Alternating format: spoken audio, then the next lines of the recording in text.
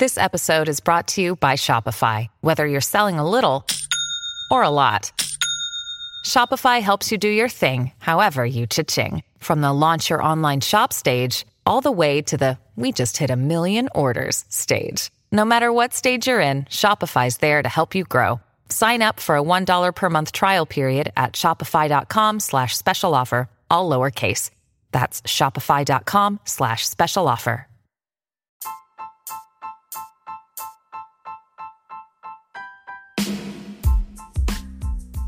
Welcome to Enneagram Plus Yoga, a podcast for the body, heart, and mind. We have with us today Liz Norell.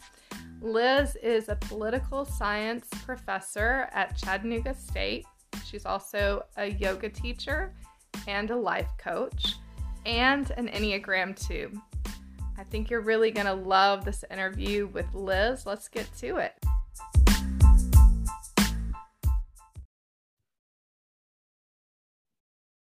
All right, Liz. Well, welcome to Enneagram Plus Yoga. We are so glad that you're here.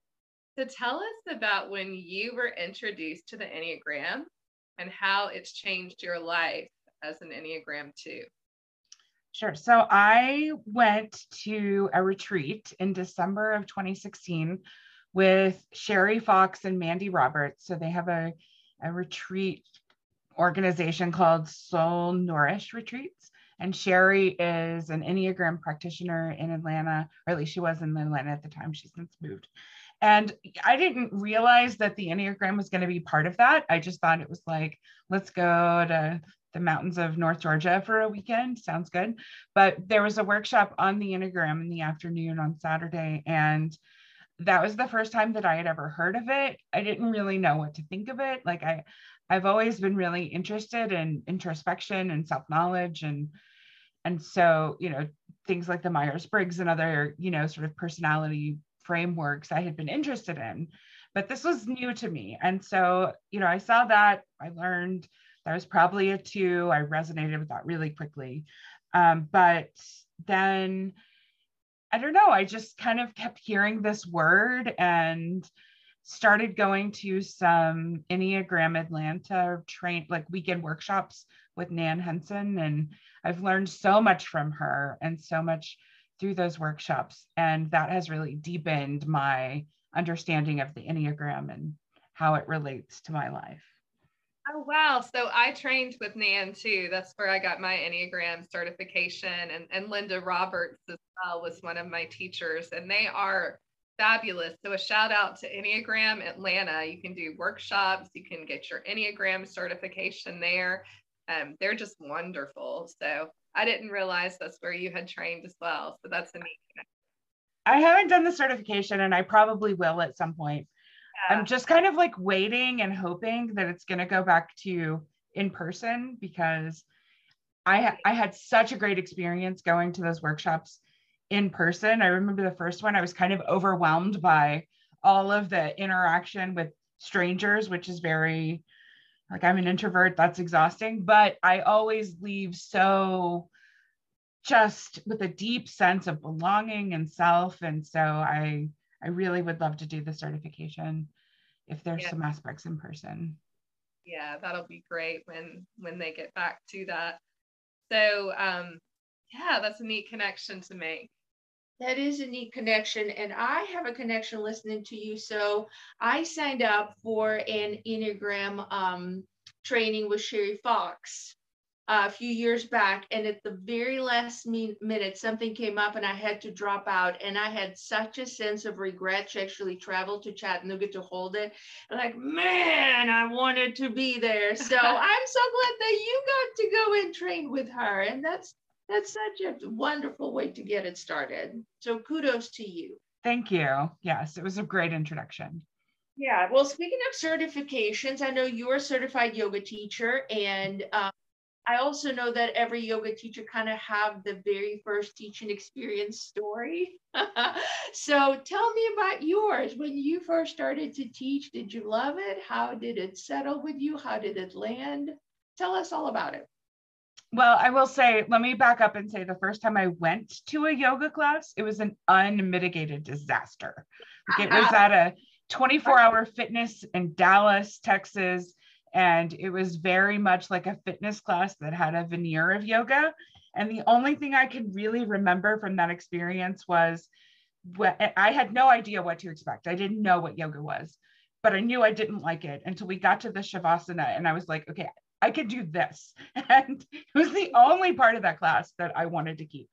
But for some reason, I just kind of kept coming back to it. And by the time I finished my 200-hour YTT, I was definitely ready to teach. At that point, I had been teaching as a career for over nearly 15 years. And so, teaching wasn't something that I was nervous about.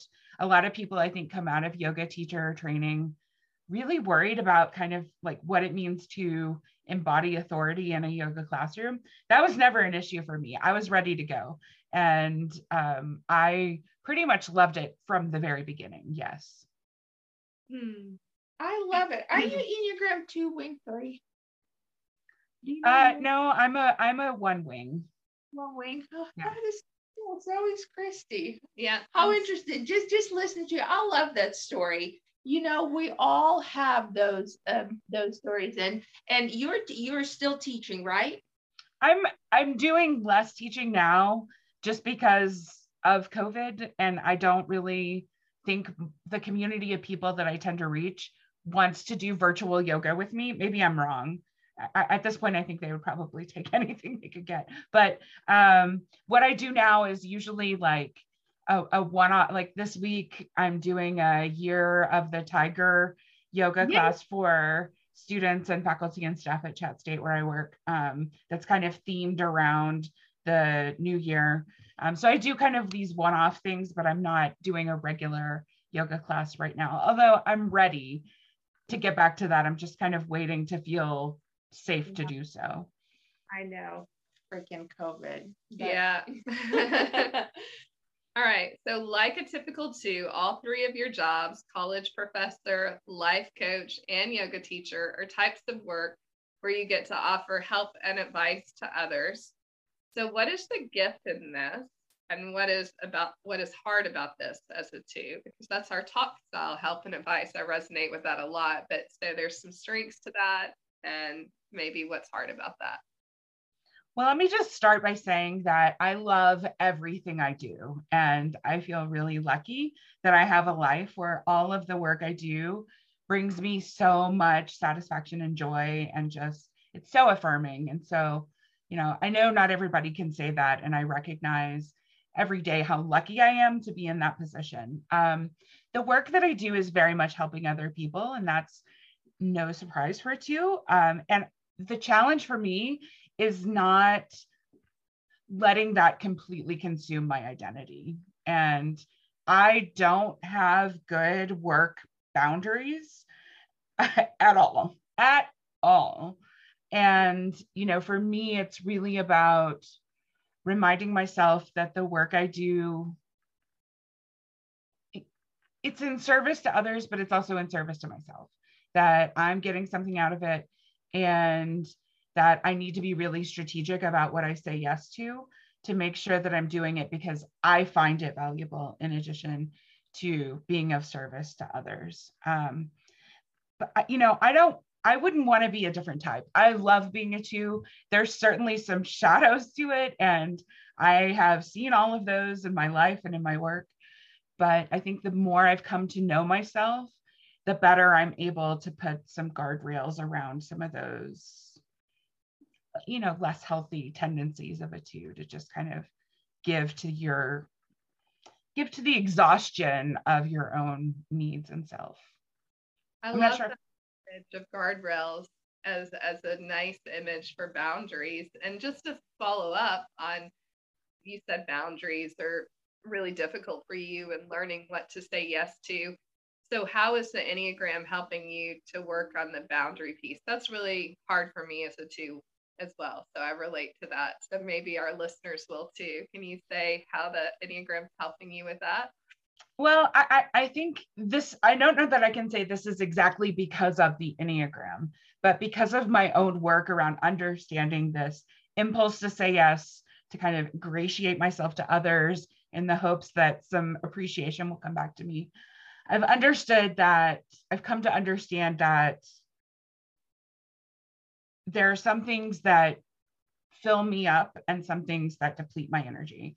And the things that fill me up are things where I can see that my work was important, and not just where I can see that I had something unique to bring. So if I didn't do it, it might not get done.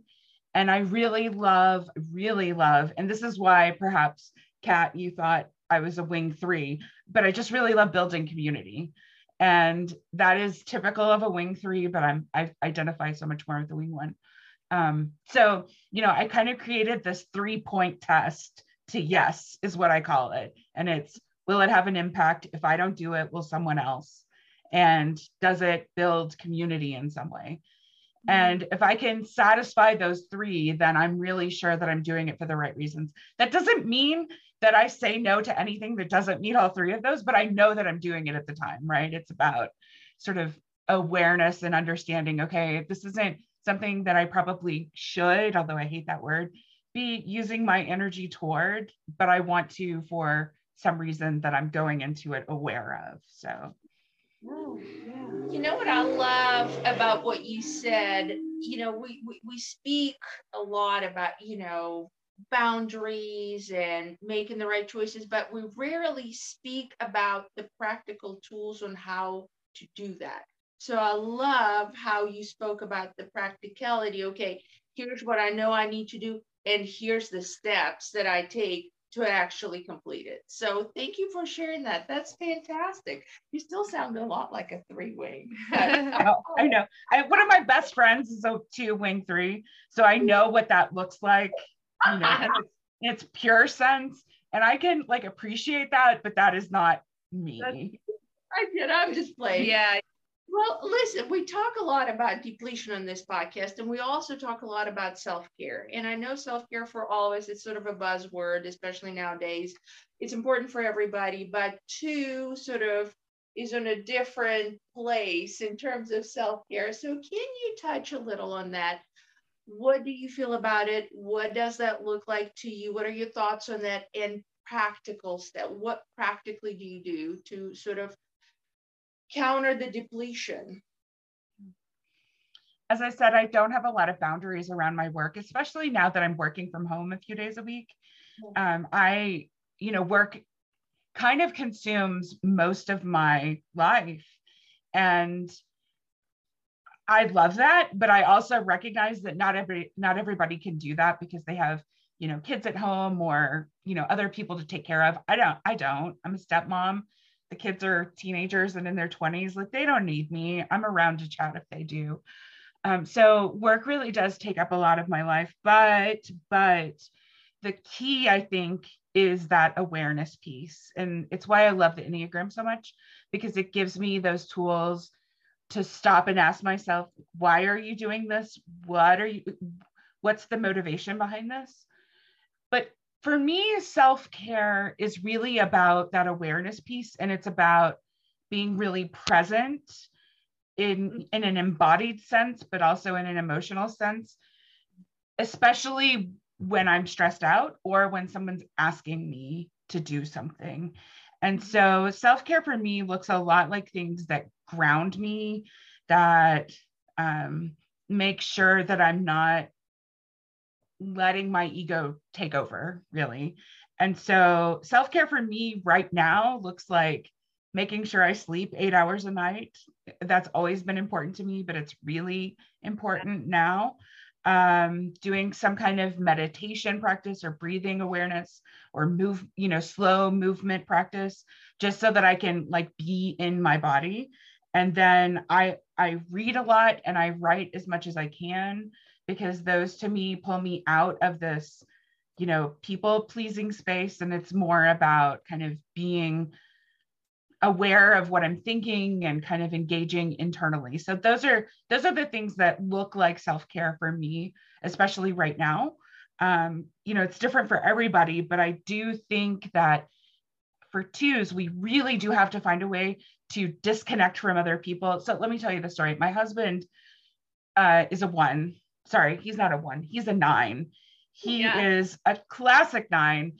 And he just like, he tells me all the time, I just want to be a net positive in your life. I don't need anything. You don't have to do anything for me. I just want to be more good than bad for you, which is like so 9, right? Just like, don't be a hassle. But he is a homebody.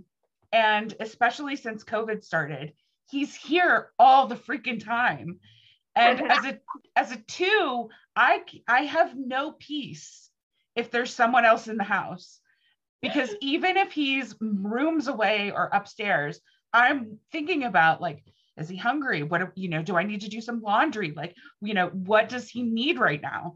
And so early on in the pandemic, I'm like, Doug, you have to go to your office multiple times a week, even if it's just for an hour or two, because I have no rest. And he was like, I don't understand. I'm in the other room. Why does it matter? And I'm like, because it's not that you're asking something of me. It's that I'm asking what you might be asking of me. And I just can't stop. And so, self-care there was just saying like, I need you to leave the space. Yeah. Asking for what you needed. Yeah. That's the best freaking story I've heard all day. That is hilarious. You still work out of the home? He started going to, because we live in Montego and he teaches at Sewanee. So his commute is like 10 minutes and he can sit in his old stone office with the door closed and he's fine. So I just sent him there most work days. In the summer, he would go and just kind of like putter around or whatever. And then I go to my office in Chattanooga 2 or 3 times a week. And it used to be that drive, because I was commuting to Chattanooga 5 days a week pre-COVID, that 2 hours a day when I was in the car, that was like absolutely necessary to my stability and sanity. And when COVID started, I didn't have that. And I was crawling the walls within days. Like I just, like the world, it feels really noisy when I don't have time, when no one's asking or needing or might need something from me. Yeah. That is such wisdom to recognize it, and with a sense of humor, which I deeply appreciate. So I was just thinking about what you said earlier about how your work consumes you, and that really connected with me because I think as 2s, we've got the 1 and the 3 right next to us, and they're really, really hard workers. And then our era of stress is the 8. And the 8 is a really, really hard worker. And so the only place for us to go is that 4. Mm-hmm. And 4 is that place where we stop, where, like you said, you spend time writing, you spend time reading, you spend time sleeping, you start to rest and nurture yourself like a 4 knows how to do. You spend time probably thinking about existential thoughts like a 4 does. Like that is our only place of refuge as a 2, is to go to that 4. And so when we become more like a 4, we're practicing that self-care. And so I just wanted to say that related to me, that idea of work consuming you. And I just think that's true for a lot of 2s, because so many of if you think about the era of stress and the wings, they do influence us. And then the 2 is a helper. So they're a hard worker anyways. And so we really do need to be more like that 4. And so I just wanted to comment on that. Also wanted to highlight your website, LizNorel.com. So if you guys look up Liz, she has some great blogs on there, some nice musings that you would really enjoy reading. But on your website, one of the things I read that you talked about is being on this earth, that part of our longing is to be connected. And I think feeling connected is an essential part of why we are here. And this deep knowing that we are here to connect in some really meaningful ways seems something that 2s particularly tune into, because we're relational, and just the heart of who we are is we want to connect deeply. Could you communicate to our listeners about some of the ways that we all yearn to be connected? Yeah, and this is where, so I'm going to sound a lot like a college professor, and I apologize. But just everything that I've learned in my study of everything seems to always come back to connection. And I'm just kind of surrounded by the evidence that connection is like vitally important for survival and more importantly for thriving. And so I remember my freshman year of college, I read this book in a political science class, which is what I now teach. But I drifted away from political science for a solid decade before I came back. But it's this book called Escape from Freedom, and it was written by this psychologist, Erich Fromm, trying to understand why the German people were so willing to go along with Hitler, very much in the vein of the Stanley Milgram studies about compliance. But Fromm, he talks about how we have this deep need to be seen and accepted, like we belong. And when we don't feel that, we'll give up just about anything to feel it, because it's so necessary. And then these psychologists, I think they're at Duke, they wrote this book just a couple of years ago called Survival of the Friendliest, about how, we have this paradigm that it's this, of natural selection as survival of the fittest, and, the person who's the strongest or the best is going to persevere. But their research suggests that, at least in the context of humans, it's actually the people who can get along with others that survive the longest, right? Because they're cooperative, and, if they get hurt, someone's there to help them. And, these social bonds, I just believe they're so deeply ingrained in us as humans that when we don't have them, really bad things happen.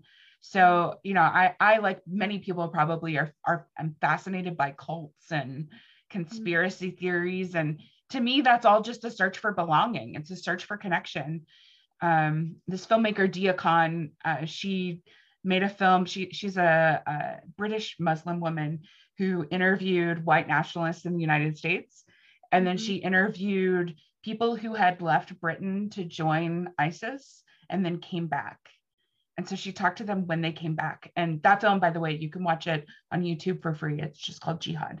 But she talks to them and they're like, I was an outcast my entire life, and ISIS was the first group that accepted me for who I am. And to me, that's just a great big red flag that there's a whole lot of people out there. Johann Hari's work is, delves into this too. His book Lost Connections traces, anxiety and depression back to a loss of connection. Like, and again, I'm sorry, I sound like a college professor, but like all of these things just tell me that belonging and connection, I think it's a crisis in America right now and around the world.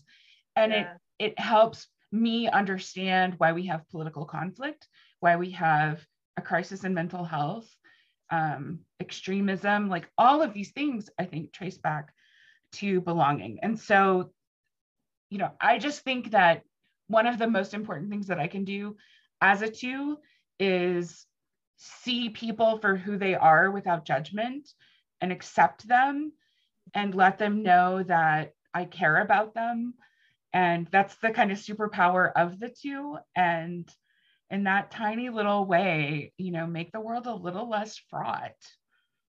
Yeah, it is the superpower of the two, because we are naturally encouragers to say, I see you, I hear you, I value you, you belong, I affirm you.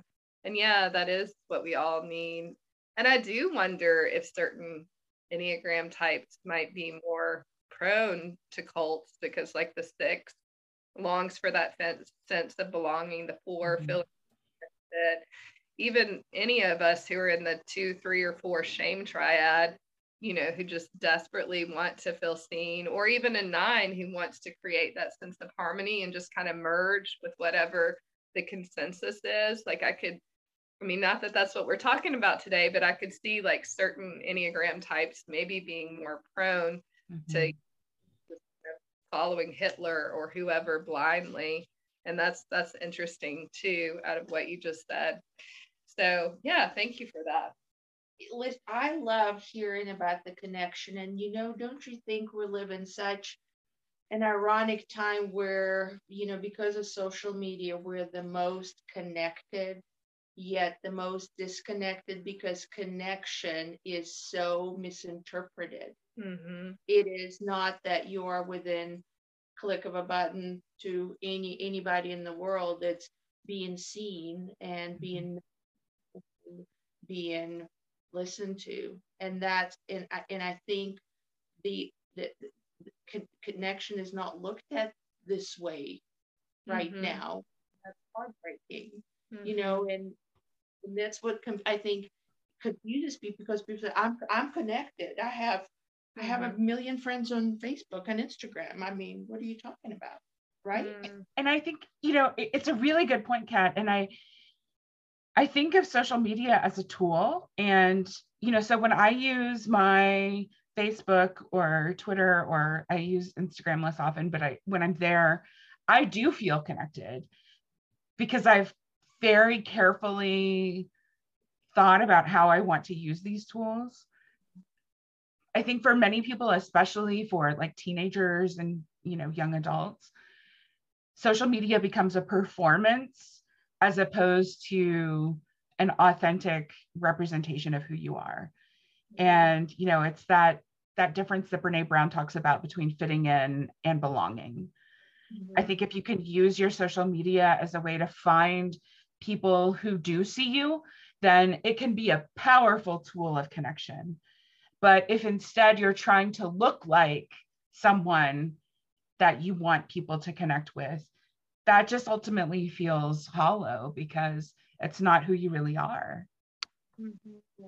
Mm-hmm. I agree. That is such a good point. Well, let me tell you about my next question. So I know that Enneagram is there to be used to for us to understand, have a better understanding for ourselves, but also one of the parts what I love about it is we get to understand others. And not everybody's into Enneagram because you are, but can you talk a little bit about how Enneagram has helped you not only understand yourself, but also navigate life better by understanding the ones that are closer to you, people you live with, people you love, people you work with? Mm-hmm. Yeah, it has been really helpful. And I just want to say as a caveat that I know it's always fraught to try to type others. Mm-hmm. So I try not to I try to hold these assumptions lightly.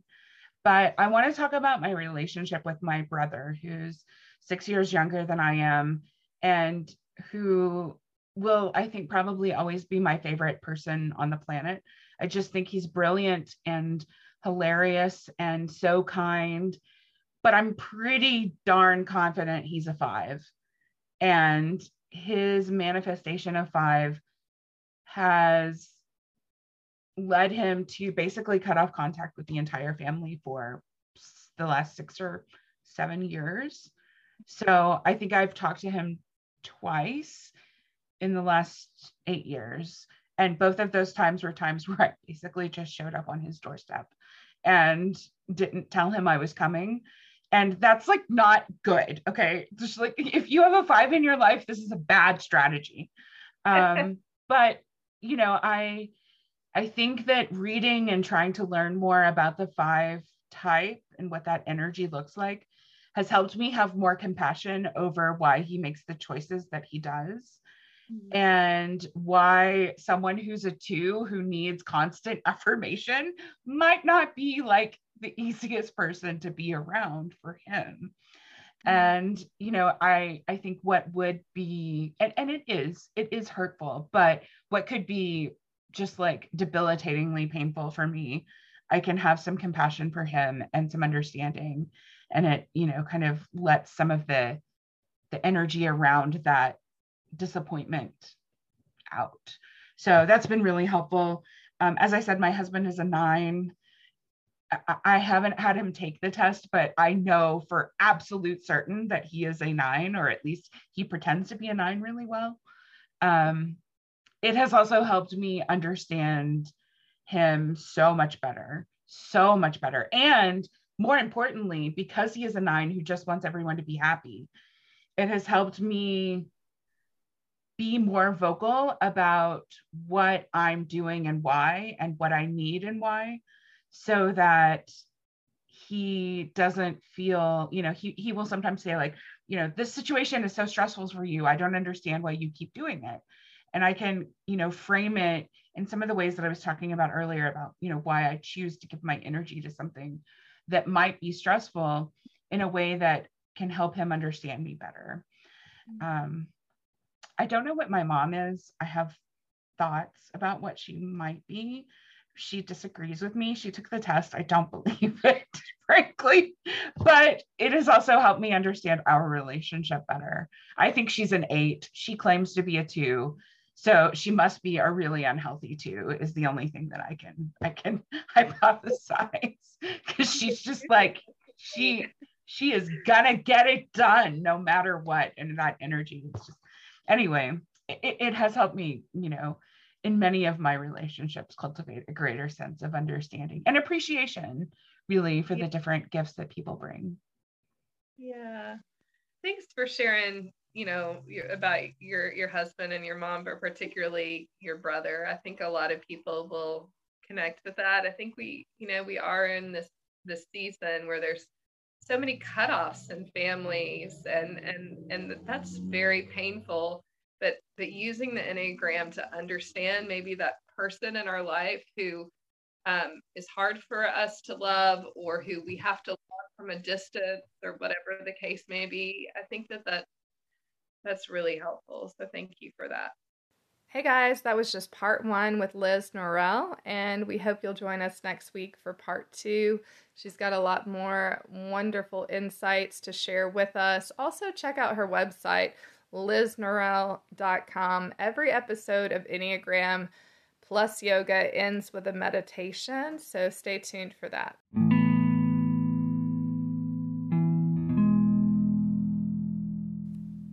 Let's start our meditation today in a seated position. Any seated position that honors your body. So it might be easy seat, which is a cross-legged position, sitting on the earth or on your yoga mat, or it might be sitting in a chair. But just start to find the breath wherever you choose to sit, breathing in, breathing out. Inhale, peace. Exhale, letting go of something you're holding in the body. And then bringing one hand to your heart, maybe even both hands to your heart. And find that breath in and that breath out. And with our hands to our heart, we're in the heart section of the Enneagram. And so let's start with the Enneagram 2, knowing that their work is self-care. And Parker Palmer once said that self-care is never a selfish act. It is simply good stewardship of the only gift I have, the gift I was put on earth to offer others. And anytime we can listen to our true self and give it the care it requires, we do not only for ourselves, but for the many others whose lives we touch. Take a deep breath in and a big breath out.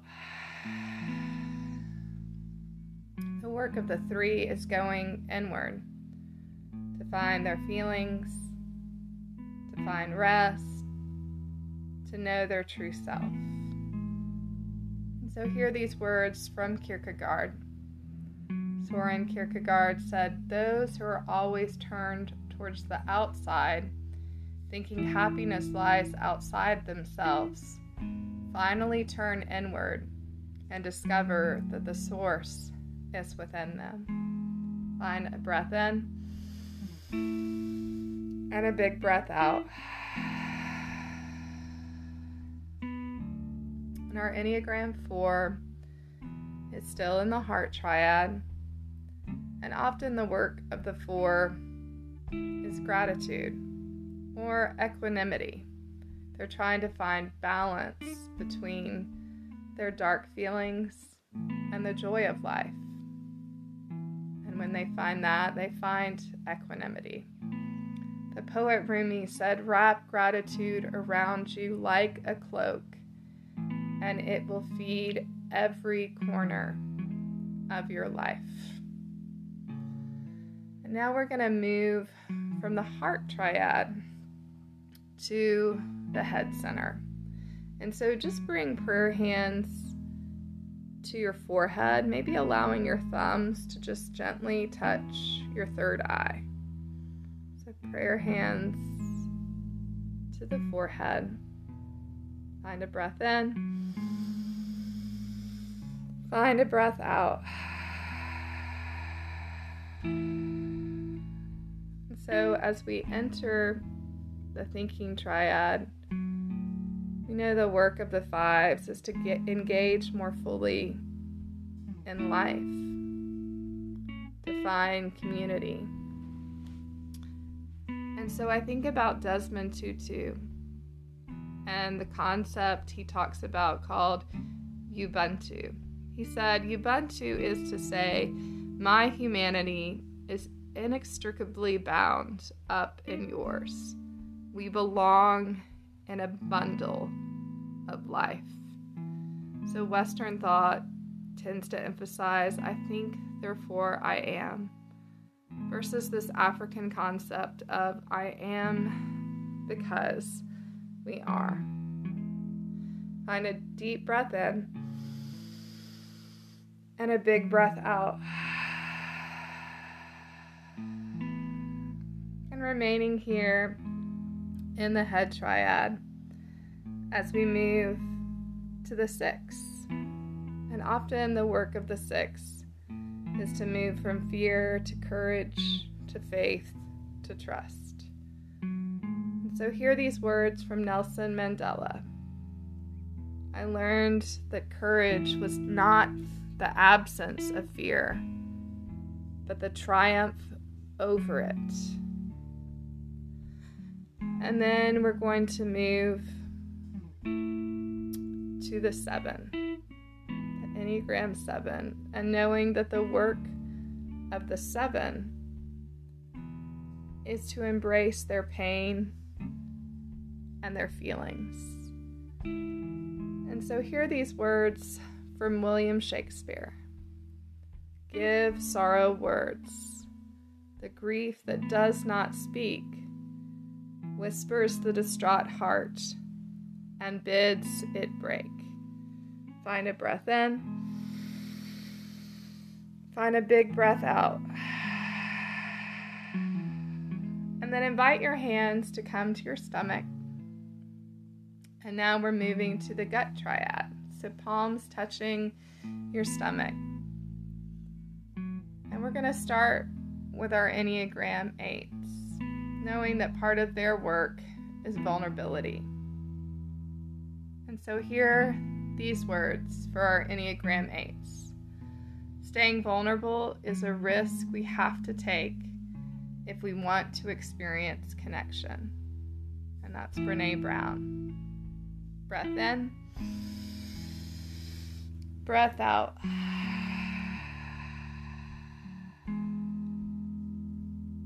And now let's look to our Enneagram 9s.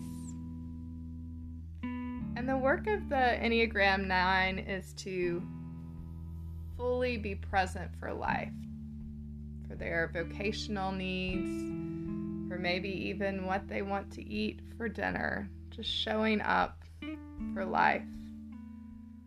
So Howard Thurman said, don't ask yourself what the world needs. Ask yourself what makes you come alive, and then go and do that, because what the world needs is people who have come alive. And so find a breath in and a breath out. And again, we're still in the gut triad, so hands to our stomachs as we move to our Enneagram 1s. And these are words for the Enneagram 1 who needs to embrace imperfection and let go of the need to be perfect. So these words are from Tara Brach, who said, "On this sacred path of radical acceptance, rather than striving for perfection, we discover how to love ourselves into wholeness." Find a big breath in and a big breath out. Bringing prayer hands to your heart.